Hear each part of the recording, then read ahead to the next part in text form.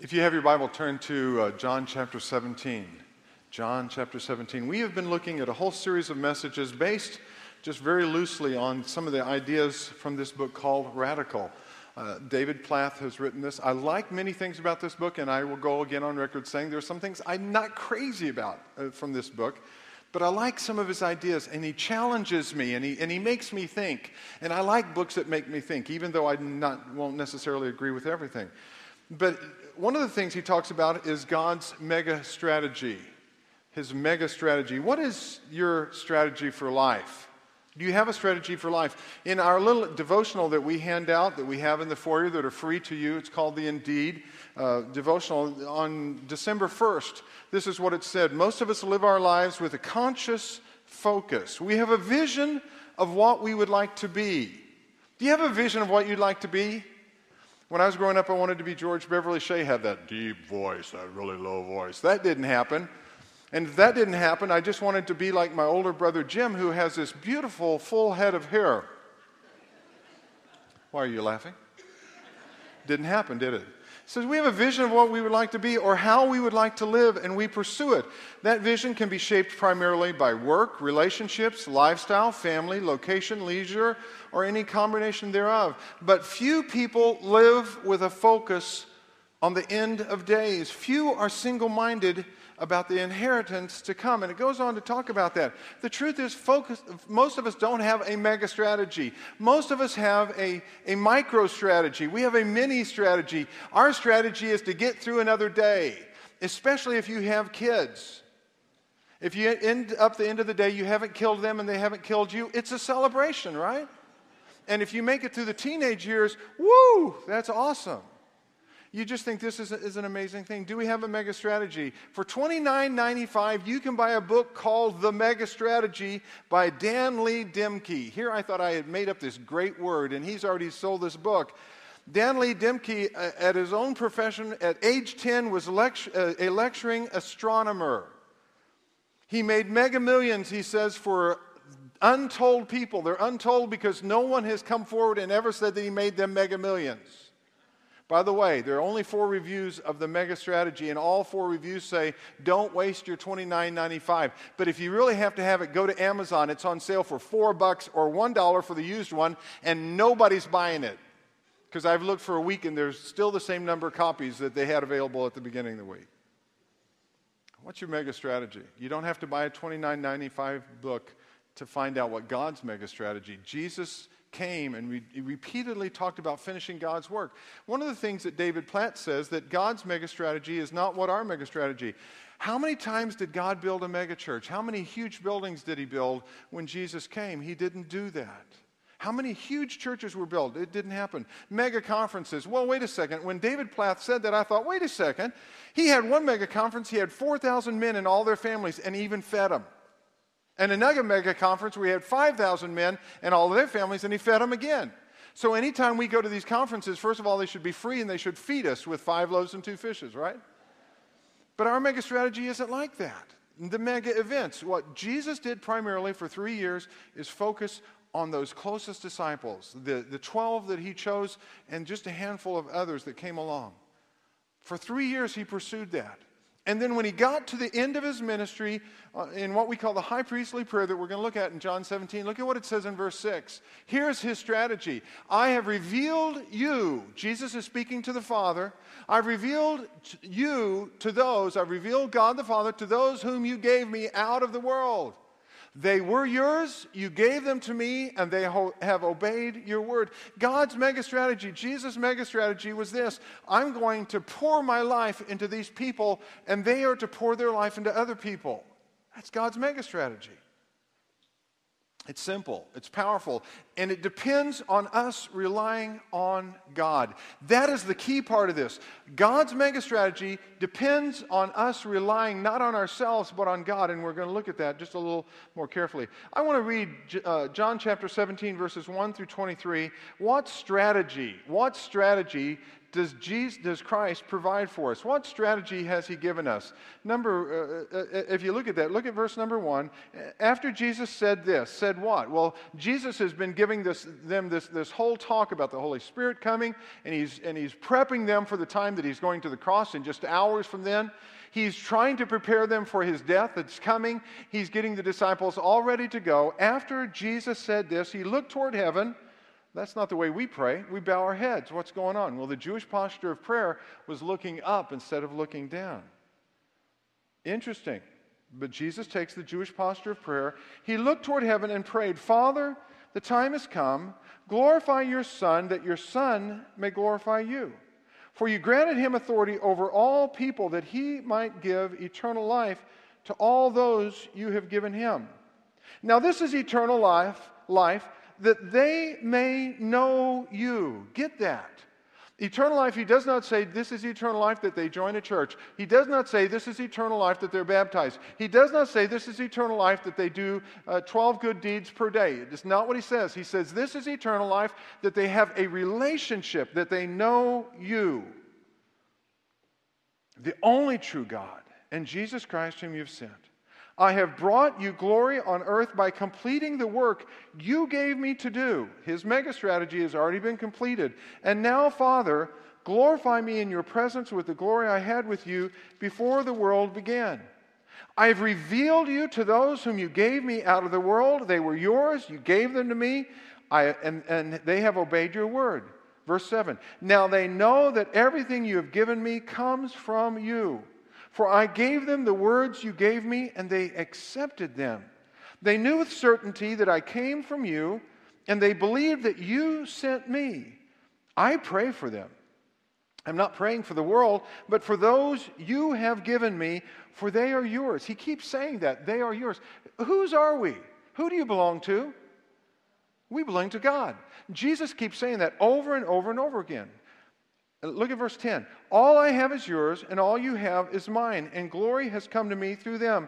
I will remain in the world no longer, but they are still in the world, and I am coming to you. Holy Father, protect them by the power of your name, the name you gave me, so that they may be one as we are one. Wow, what kind of unity are we supposed to have? The same unity that Jesus and the Father had is the same unity that we're supposed to have. How well are we doing with that? That's a whole nother message, okay? Verse 12, while I was with them, I protected them and kept them safe by that name you gave me. None has been lost except the one doomed to destruction, so the scripture would be fulfilled, and that is Judas. Verse 13, I'm coming to you now, but I say these things while I am still in the world, so that they may have the full measure of my joy within them. I've given them your word, and the world has hated them, for they are not of the world any more than I am of the world. My prayer is not that you take them out of the world, but that you protect them from the evil one. They are not of the world, even as I am not of it. Sanctify them, set them apart, make them holy by the truth. Your word is truth. As you sent me into the world, I have sent them into the world. Did God send Jesus into the world? Absolutely. Came as a baby. This is what we're celebrating at Christmas time. Jesus coming into the world. Just as the Father sent him into the world, where are we sent? Into the world. We have a task to do. We're sent into the world. Go back, verse 18. As you sent me into the world, I have sent them into the world. Verse 19. For them I sanctify myself, that they too may be truly sanctified, set apart. My prayer is not for them alone. I pray also for those who will believe in me through their message. Jesus was praying specifically for the disciples, but now he broadens it out, and he's praying for us. This prayer is specifically for us. Look at verse 21. That all of them, that's us, may be one, Father, just as you are in me and I am in you. May they also be in us, so that the world may believe that you sent me, that you have sent me. I have given them the glory that you gave me, that they may be one as we are one. I in them, and you in me. May they be brought to complete unity, to let the world know that you sent me and have loved them even as you have loved me. I want to stop there. If you want a little further understanding of John 17. I did a whole series on the book of John on Sunday nights. You can go back and request it, a Sunday night message. Just ask for John 17. They'll find it. It's not that many weeks ago. But I want to look at just two things because this is specifically the strategy. Here's the first part of this. Christ offers something worth living for. Jesus Christ gives us something worth living for. As he gets to the end of his ministry, as he gets to the end of his life, his physical life here on this earth, and he's getting ready to die for us and then go and be resurrected then and eventually go back to heaven, he stops and he gives this summary statement of what's happened. And it begs a question from us, what do we live for? I love Christmas. Every year when Christmas time comes around, I mean when the stores start getting the decorations out right after July 4th, and you go into the stores and it's still 90 degrees and they're singing Jingle Bells. You know, it's just kind of this warm feeling. I love Christmas. I love the Christmas music. I love the lights. I love the decorations, the kinder, gentler side of people, unless you're in the stores. Amazing. Do people just forget how to drive at Christmas time in the parking lots? We were in a couple of parking lots Friday. That was scary. I said, let's go home, Kathy. I'm losing the Christmas spirit here. It's tough, isn't it? I love Christmas. It focuses me on God coming to us, coming to me when I could not get to him. God, from the very beginning of time, his strategy was always that he loved us. And Jesus goes back to the creation and he says, when I was creating, and he shows an equality with the Father, he says, when we were creating before the beginning of time, before the creation, when we were planning this, Father, and he's going back as if he's reminiscing with the Father, and he says, do you remember, Father, when we were planning this and we knew that they would fail and we knew it would cost me everything and I would go to the cross? Do you remember, Father, when we did that, it was still worth it? And he talks about coming down, and it talks about living as a man, and it talks about fully God, fully man. It focuses me on that. Points me to something far bigger than me. It reminds me that my life matters because it matters to God. What are you living for? Bob Haynes passed on to Gary Dixon a video, and Gary passed it on to me, of Patrick Henry Hughes. You can write the name down, go to YouTube. Patrick Henry Hughes, young man, 23 years old. He was born without eyes, and he was featured on Extreme Home Makeover, and they built him this wonderful home, and he's a Christian young man, and his family really has a strong belief, a strong testimony in what God has done. And after I watched the YouTube video, I began to do a little research, and there's another video. If you keep looking far enough, you'll find this video where they talk to him and they interview him a little bit. And they said, have you ever been mad at God? And this is his response. God made me blind. God made me unable to walk. His legs are malformed. He can't walk at all, basically. And God gave me limited dexterity in my hands. Big deal. God gave me an incredible ability. And they said, well, how does it feel as a disabled person? And he stops him. He says, I'm not disabled. He said, just because I can't see and just because I can't walk and just because my arms only go out just a little bit and I can't do the things that you think I can't do, he says, I'm not disabled. God's given me special abilities, and he can play the piano like you just can't believe. He can't see, but he hears it and he can play it, and he can play the trumpet, and he's got this beautiful, pure sound in the trumpet, and when he sings, you just think, oh my goodness. He says, big deal. His father gives the testimony. He says, when Patrick was first born, all of our hopes and all of our dreams dissolved away because we saw the son that we thought would always be this image of what we thought he would be.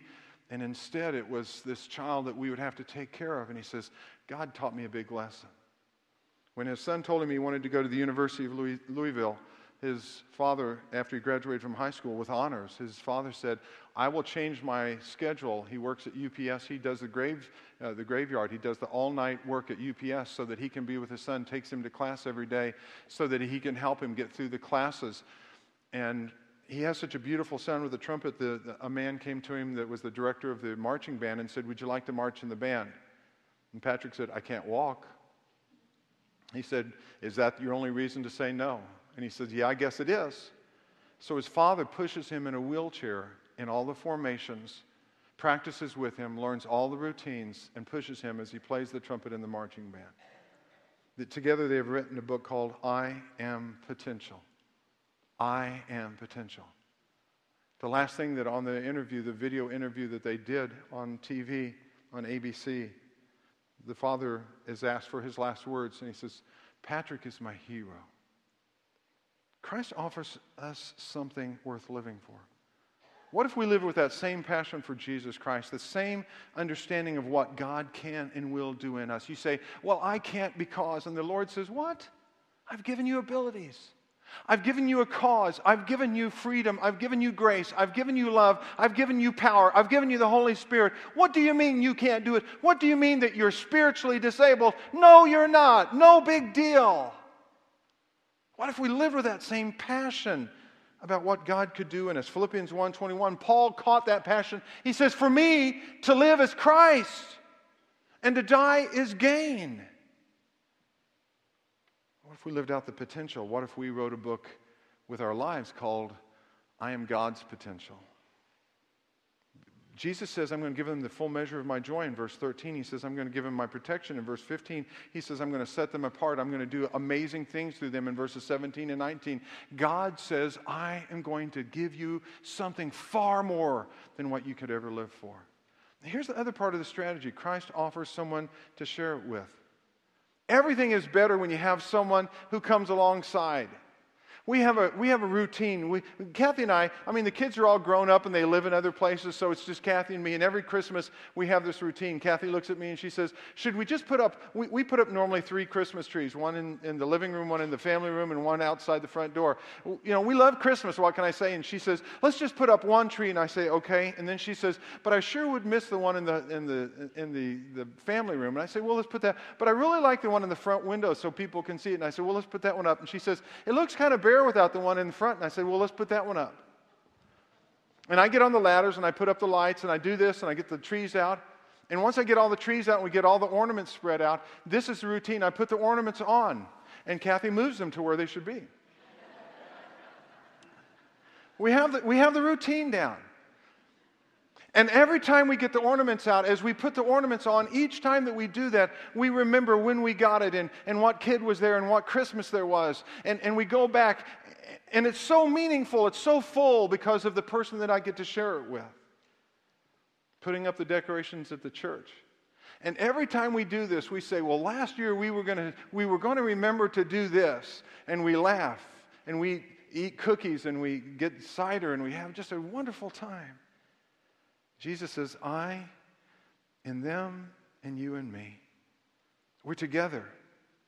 It's terrible when someone is there only out of obligation. John Ortberg, in one of his books, wrote, What Brings Me Life? He says, we often assess how spiritual we are by how much we're pursuing our distorted list of what counts towards spiritual growth, what counts toward God, what counts toward God being happy with us, instead of by the fullness of life that God wants us to have. Working with joy, tipping generously, listening to someone patiently, eating gratefully, reading quietly, playing happily, it all counts. Every moment is a chance to live in the flow of the Holy Spirit flowing in us and through us. No relationship can last if it's built purely on should, not even with my dental hygienist, he writes. Get what John Ortberg says. I love this. My wife, my kids, even my dog don't want me to be with them only because I think I should be. Because they love me, they give me freedom, and in that freedom, desire grows. Likewise, where the Spirit is, there is freedom. It may seem strange, but when I think of God giving me freedom from the staleness of too many shoulds or have-tos, I find that my love and admiration for Him grows. I want to be around a God like that. Sustainable spiritual growth happens when I actually want to do what I ought to do anyway. This means I have to change how I think about what counts as spiritual. For what makes an activity spiritual is not the activity itself, it is whether or not I do it with and through the Holy Spirit. Did you get that? What really counts towards spiritual growth, spiritual activity, is what I do in and through the Holy Spirit. It is the quality of the presence and interaction with the Spirit while I'm doing the activity.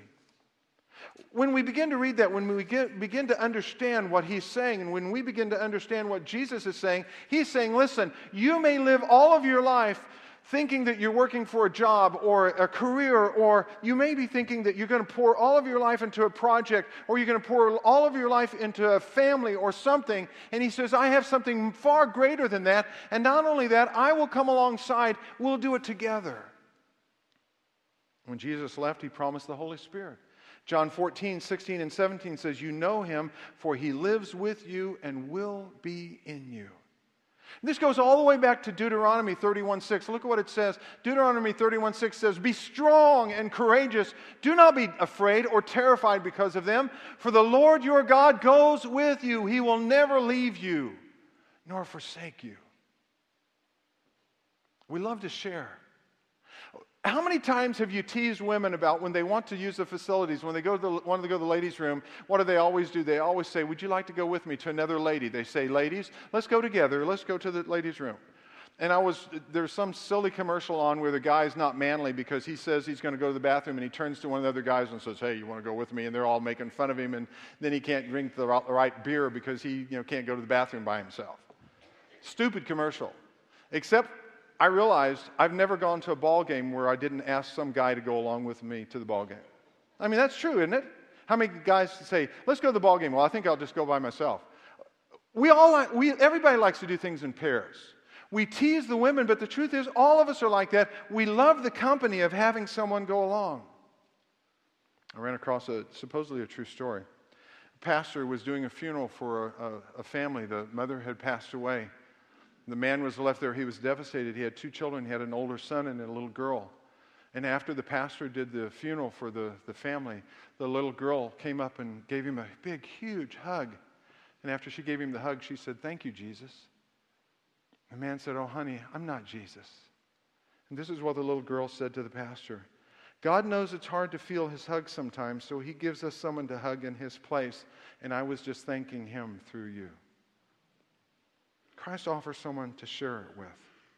He gives us something beyond ourselves. He, from the very beginning, with the creation, knew what it would cost, and he sent his son, and he died on the cross, and he gave us this whole plan of salvation, far bigger than what we could imagine. And he says, I'll come alongside and do it with you. So what strategy does Christ provide for us? Well, what lifestyle does Christ provide for us? This is the second part. If you have your Bible, go back to Matthew 28. Just a couple of verses. You know them well. Matthew chapter 28, we're just going to look at verses 16 through 20 because there's a lifestyle then that he prescribes for us, that he encourages us to have. He offers us, and it's so powerful. Look at what it says in Matthew 28, 16. Here's the lifestyle. Then the 11 disciples went to Galilee. Wait a second. They're not on some famous mount. They're not on the Mount of Olives. They're not overlooking Jerusalem. No. On this particular case, he takes them back to their comfort zone. Peter, James, and John, and many of the other disciples are from Galilee. And I think he goes to these cliffs that overlook. I think it's where he spent much time with the disciples. It says he went with them to the Galilee, to the mountain where Jesus had told them to go. The cliffs of Arbel is, I believe, where Jesus did this. It's this incredible panoramic view of the Sea of Galilee, and it's where Jesus, I think, many times spent time with them.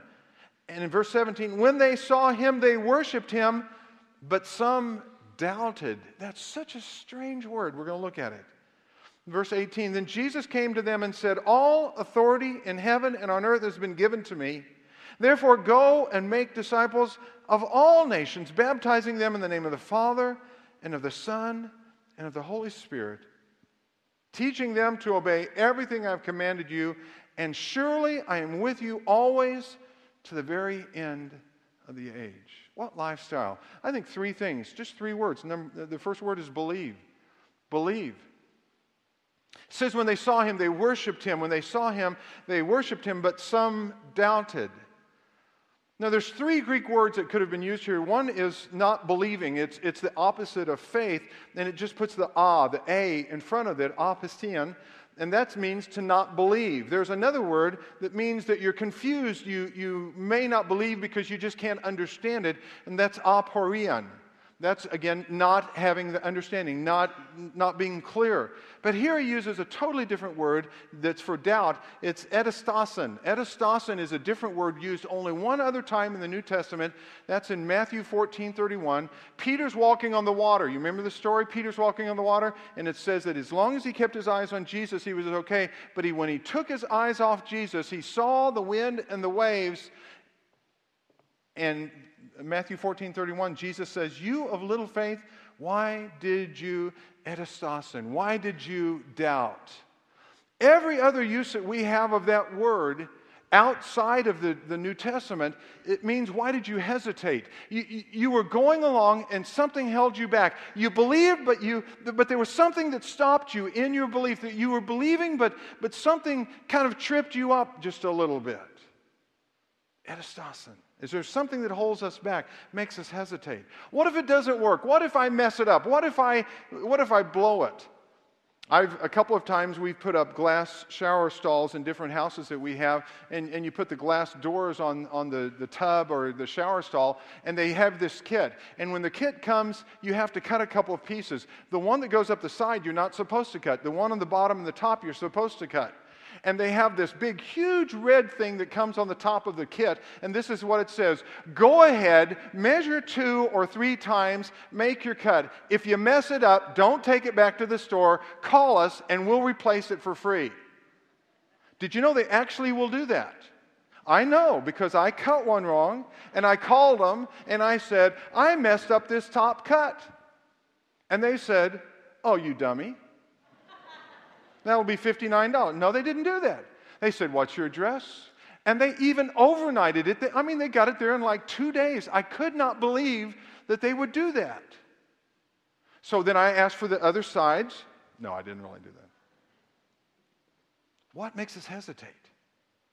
David Platt says, when Jesus summarized his work, he never mentioned raising the dead, giving sight to the blind, enabling the lame to walk, or feeding thousands with a boy's lunch. At the end of his earthly ministry, Jesus staked everything on his relationship with 11 men who had faith, 11 men who had begun to believe, 11 men who just had the beginnings of that faith, and they did not hesitate.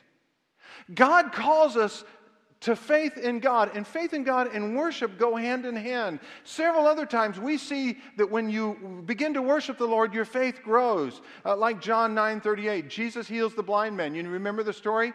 Jesus heals this blind man, and the blind man is asked and then questioned by the Pharisees and the religious leaders, and they say, who did this? And the guy says, I don't know. Some guy says, do this, and I did it, and I could see. I went to the pool, and I came back, I could see, and they said, but who was it? And he said, I don't know. But he must be a prophet. And then he says, he begins to grow in his faith, and finally in verse 38, Jesus comes back after the religious leaders have said, listen, get out of here. It couldn't have been Jesus. It couldn't have been him, because this is not the Messiah that we think he should be. And so they threw him basically out of the temple and said, you can't come back here. And Jesus comes and approaches him, and he says, what's going on? And he says, if I just could find the Messiah, if I just knew who he was. And Jesus says, I'm the Messiah. I'm the one. I'm the one who did it. I'm Jesus. Then the man said, Lord, I believe. And then look at that last phrase. And he worshiped him. Oh, come, let us adore him. Oh, come, let us, sing with me, adore him. Oh, come, let us adore him. Christ the Lord. The root word for worship is adore. And the Lord says, I want you to come at this Christmas, and I don't want you to adore the sales, and I don't want you to adore Black Friday, and I don't want you to adore the lights and the presents more than me. I want you to adore, to worship me. Because when you do that, belief, that faith will grow. If Jesus Christ has sovereign control over heaven and earth, do you believe he can enable you to do what he's asked you to do? Of course. Then worship him. Adore him. Believe. Don't hesitate. Number 2, connect. When Jesus gives them the words after they have believed and they've worshiped and all it says, go, as you're going, make disciples, baptizing them. And it's all about connecting. Baptism is the word. Why is baptism mentioned? It's a clear, symbolic picture of the new life that we have in Jesus Christ. It was their mode. It was their way of saying, listen, I'm going from an old life to a new. It's their way of saying, I'm going from being dirty to being clean. It's their way of saying, they would realize later that it was as if Jesus was saying, come and die with me. Go under the water and come back out again. Go under the earth as if you're buried with me and you're raised again to new life. That's what baptism is all about. It's that picture of dying to sin, being raised to life with Him. We connect on many levels.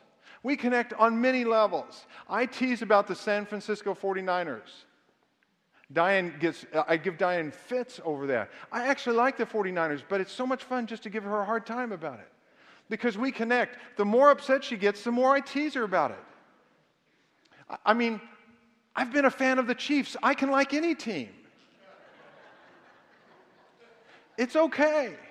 But we connect on these different levels. We connect on, maybe it's some other hobby, maybe it's some other sport, maybe it's something else. We connect over food. We connect over those things that we have in common. And the Lord says, I want you to connect in this one thing. In the early church they did, and look what happened in Acts chapter 2, I believe it is, Acts 2:46. Every day they continued to meet together in the temple courts. They broke bread in their homes and ate together with glad and sincere hearts. You know what? My greatest fear is that we go through Christmas and we say, oh, I have to go to this dinner. Oh, I have to go to this event. Oh, I have to do this. Folks, you have the opportunity of getting together. Ladies, you have the opportunity of getting together this Friday with every other lady that's a Christian in the church, and you can celebrate who Jesus is. And you say, well, that's just not a good time for me, and you know, I can't eat chocolate. It's not about chocolate. It's not about the gifts. You have the opportunity of coming alongside someone else who loves Jesus Christ, and you can celebrate who He is on Friday night or with the Sunshiners on Thursday night. These other meals that we have, these banquets that we have, that's what it's all about, celebrating who Jesus Christ is. David Platt once again says, and I love this phrase, we are to invite people into a larger community of faith where they see two things, the life of Christ in action and to experience the love of God in person. Get that? They can see the life of Christ in action, and we can experience the love of God in person. Kevin, who's playing bass with us, came, and as I was speaking with him this week, I said, man, I just love having you guys here. He says, you need to know something, Pastor. When we came in, we were just overwhelmed with the love. We were overwhelmed with a welcome. People, they actually seemed happy to have us here. They don't know you yet, but, you know. No, of course. That is the way it should be. When we see someone that comes into the larger community of faith, do they see the life of Christ in action? They experience the love of God in person. To believe, to connect. And here's the last one. To disciple others. To disciple. We are to disciple. What does it mean to make disciples? I read in a book, and I love this book. It's No Man Left Behind. Patrick Morley has written this. It's for men's ministry. But he says, we're the only organization in the world that defines success by what we don't do. That's what Christians are. Is that not true? We're the only organization in the world, for many churches, they define success by what we don't do. What's the old saying? I don't smoke, I don't chew, and I don't go with girls that do. So as long as we do that, you know, I was raised in the South where you couldn't even think about tobacco in any way, except in the churches where they sold tobacco because they had tobacco farmers. But we were defined by what we did not do. And the only verb in all of this, in this great commission, starting in verse 19 on, therefore go and make disciples. It looks like there's a lot of verbs. There's really only one verb, make disciples. It's one word. It's an imperative. And everything else is a participle. As you go, it assumes that we're going to go. As you baptize, it assumes that we're going to baptize. As you teach, it assumes that we're going to teach. Make disciples. As you're doing all of these other things, there's one essence. It assumes we will do what we're told to do, but one of the best definitions of discipleship is from Patrick Morley. He says this: discipleship is the process of helping people move from relying on themselves or others to relying on God. Discipleship is not just that you can know the Old Testament, all the books of the Bible in order, or the New Testament. You should know that, because when we flip through there, it's embarrassing sometimes to you, but it's okay. Use the table of contents. Bring your Bible and flip and learn those books of the Bible. But that's not discipleship. Discipleship is not that you memorize John 3:16 or Romans 10:9 and 10 or any number of other verses. That's not discipleship. Those are all good things to do, but that's not discipleship. Discipleship is learning to grow and function as a believer in Jesus Christ, a follower of Jesus Christ. That's discipleship. And you think, well, of course, that's what we do. Really? We have people who come to faith in Jesus Christ, and if we're not careful, we're there to catch them, to give, as Christ gives birth to this new life, and we see this new baby come in, and then we just tell the kid to go on and be themselves. That's not what God's called us to do. We're to disciple. We're to make disciples. In Deuteronomy chapter 4 in the Old Testament, it says, only be careful and watch yourselves closely so that you do not forget the things your eyes have seen, or let them slip from your heart as long as you live.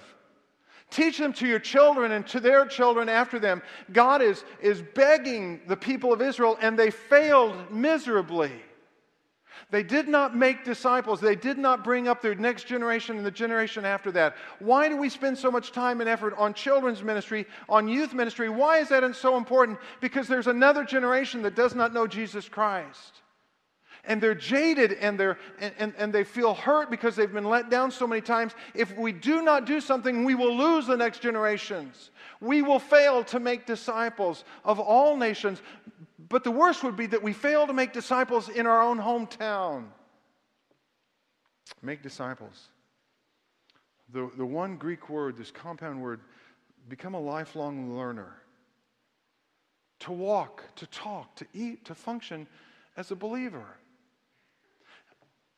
It doesn't mean you don't take classes. Someone asked me one time, what class should I take to begin to be a follower of Christ, to walk in what Christ wants me to do? What class should I take? And my first thought was, what class did you have to take to learn to walk as a little child, as a little boy or a little girl? Did you take Walking 101? Do you remember that class?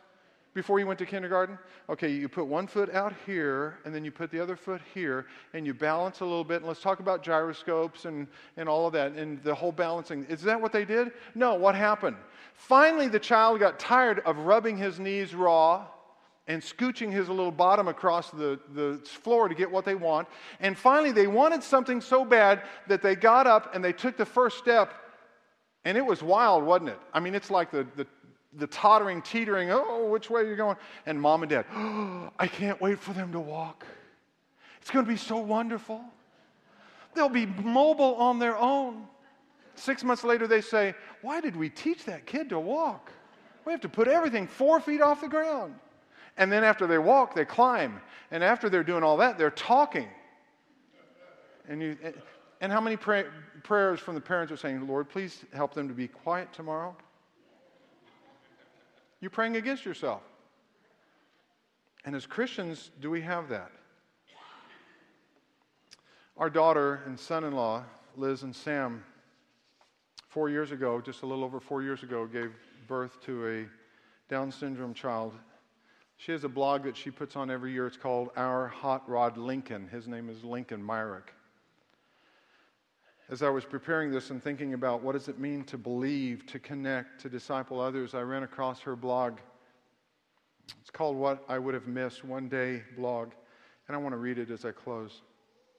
This can be a dangerous game, the what-if game. It can lead to grass is greener type of thinking if you're not careful, but it can also, when done carefully, remind a person of how far they've come, how lucky they are to be standing in the exact spot their feet have landed. A recent research study got me thinking about how different our lives would have looked if Lincoln didn't have Down syndrome. DS, she calls it, Down syndrome. So today I want to look at what if Link had been born with 46 chromosomes, pink and fat and happy and healthy and typical. I have no doubt we would have adored Lincoln instantly. We would have taken 30 seconds to thank God for another healthy child, though we would have really been thinking that we were pretty much expecting a healthy child, and really it was no big surprise that we produced another perfect little bundle of joy. We would have taken him home happy and tired and fallen back into the pattern of bickering that we'd picked up after Nico, our first, was born. We would have continued taking our frustration and exhaustion out on each other, and though we were struggling to get by, we would have kept on insisting that we can do it, we can do it, we can do it all alone. We would not have been cauterized together as a family the way we were when Lincoln was born. We would not have been driven together by the sudden realization that surviving now meant more than making it through late-night feedings. We wouldn't have been united in the common cause of getting Lincoln home from the NICU and getting him the best care and therapy we possibly could. And what's more, I don't think we would ever have realized that we couldn't do it alone. We wouldn't have been forced out to reach out to a community who had experience with something we were just beginning blindly to experience. We would have remained insulated, wrapped up in ourselves and our ways of doing things, instead of reaching out to the Down syndrome community, instead of joining a church and learning to ask for and accept help from family and friends and that church when we need it. We would have been stuck telling ourselves, I can do this if I just work a little harder, if I just read another book on parenting, or count to 3 before I lash out at the kids, and if I nap when they nap so I'm not so frazzled, it will be okay. Instead, we had the unbelievably freeing experience of being forced to say, Lord, this is harder than I thought. I'm in over my head here. Lord, I need your help. That has brought us support we would never have known existed otherwise. It has allowed us to put our egos aside and learn what's best for our children. It has allowed us to learn from experts, and also at times to learn to ignore what the experts say, to listen to what God places in our heart about what our children need. Without our Lincoln in all his 47 chromosomal glory, we would not have been able to raise the considerate, empathetic person Nico, his older brother, is becoming. We would have been so focused on how bright he is, on what a glowing future that predicted for him. We would have taught him that being smart and succeeding in school were top priorities for his life, instead of outside. I'm going to get it here in a second. Instead of teaching him that being a person of character is the most important future we can envision for him. What version of success would we have conveyed to both boys? Now listen to this. I know it's long, but I want you to get this. Undoubtedly, both of our children would have been raised to be more shallow, more quick to notice status and ability rather than personality or character. Nico would have been infinitely more selfish if he had not been raised with a brother who needs so much time and attention. If he had been allowed to keep hogging the spotlight and taught tacitly that he deserved all the attention he could capture. And we, as their parents, would have sadly believed that the measure of our success was closely related to how much praise and attention our sons garnered from around the world. How many people they charmed, how many awards they received, how many dollars they made. I think none of us would ever really have known what we had. We would have been the bright, healthy parents of 2 bright, healthy children. 2 little fireballs destined for greatness. Smart enough to get into any college, tackle any career. I have a feeling that would have been very important for us, and we would have been tempted to live vicariously like academic stage moms do with their children. And we would have thought all was as it should be. We would have felt that we deserved to have healthy, brilliant children whose trajectories had no end in sight. We would never have known the fear of watching a son struggle to breathe. We would never have known the terror of a son with a hole in his heart, a mouth that refused to accept food, and lungs too sluggish to adapt to the outside world. We would never have known the terror of reading the list of possible health conditions our son might have. We would never have lived through those days when we believed heart surgery was imminent, and when we learned that even with the best scenario health outcomes, the average lifespan for Lincoln is 45 years. We would never have known that every single day is a gift. Every single day is an amazing, undeserved gift of time with our beautiful children, with each other. We would have gone on believing that we deserved every day, deserved every breath, and we would have taken them all for granted. If Lincoln had not forced us to face the fact that we are all temporary, we're all broken, and we only get a small chunk of time here, we would have taken for granted thousands upon thousands of deep breaths, steady heartbeats, and tiny spoonfuls of food shoved into a tiny mouth. We would not have cried and cheered at the very first time that a bite of ice cream actually stayed down. We would not have caught our breath and wonder at a few steady footfalls on a flight of stairs. I would not have learned the intimate and complex language of a wordless child. Lincoln still doesn't speak. He climbs up next to me in a chair and gestures in a downright cheerful way for his list of demands. Water, please. Pull the blanket over our legs so we can share warmth. And then he focuses my face on TV so we can watch the cartoon together. I would never have known someone could say all that without saying anything at all. But now I know how much we say to each other even without speaking. I know the value of just being there next to someone, speaking the shared language of family that does not require you to get all the words right to get your point across. If Lincoln had been born without Down syndrome, I would never have known that we desperately needed someone to remind us of a few important things. I would never have known that sometimes not having your prayer answered is the miracle that God wants for us in itself. Did you get that? Not having your prayer answered is the miracle itself. That sometimes what you think you want has to be swept aside to make room for what you need. I would perhaps have heard people quote something like that and nodded in agreement at the sentiment, but I never would have known it, really known it, with the understanding of someone who has lived the truth rather than just read it in a book. And I don't know that I would ever have been able to believe there was a plan for my life, as I'd always been told, until I saw the plan God had myself. I don't know that I would have seen my faith revived as it has been in the past few years without experiencing an event so unexpected, so unsettling that it reminded me why I needed to believe in the first place. And finally, the first lesson Lincoln's diagnosis taught us. Without those early days in the hospital, trying to make sense of our new role, Sam and I would not have learned firsthand that you don't have to run the whole race at once. You just have to take one more step, each moment, one at a time. Focusing on the moment at hand frees you from worry over the next 2,000 steps ahead and forces you to see and hear and breathe in the beauty and the value of each moment that God gives us of your too short life. She's discipling Lincoln, and Lincoln is discipling her. That's the way God planned it. Would you pray with me? Father, you've given us this time of year to refocus us once again on a radical concept. To love you, to accept you, to find forgiveness and life in you means that we have to believe. We have to come into connection. We have to learn to take those few steps ourselves. And the truth is, Father, that we're more disabled than Lincoln. He's found joy every day. And the simple faith that you have given us is so hard because we're so busy trying to do things in our own power. And the radical part of what you want us to do is to depend on you completely, totally. We need you, Father. We need you today. Father, if there's someone here who does not know you as Savior, may they come to you. And may those of us who have known you for many years come back to the radical faith that you've called us to have, to live, to love, to believe. We pray this in Jesus' name. Amen.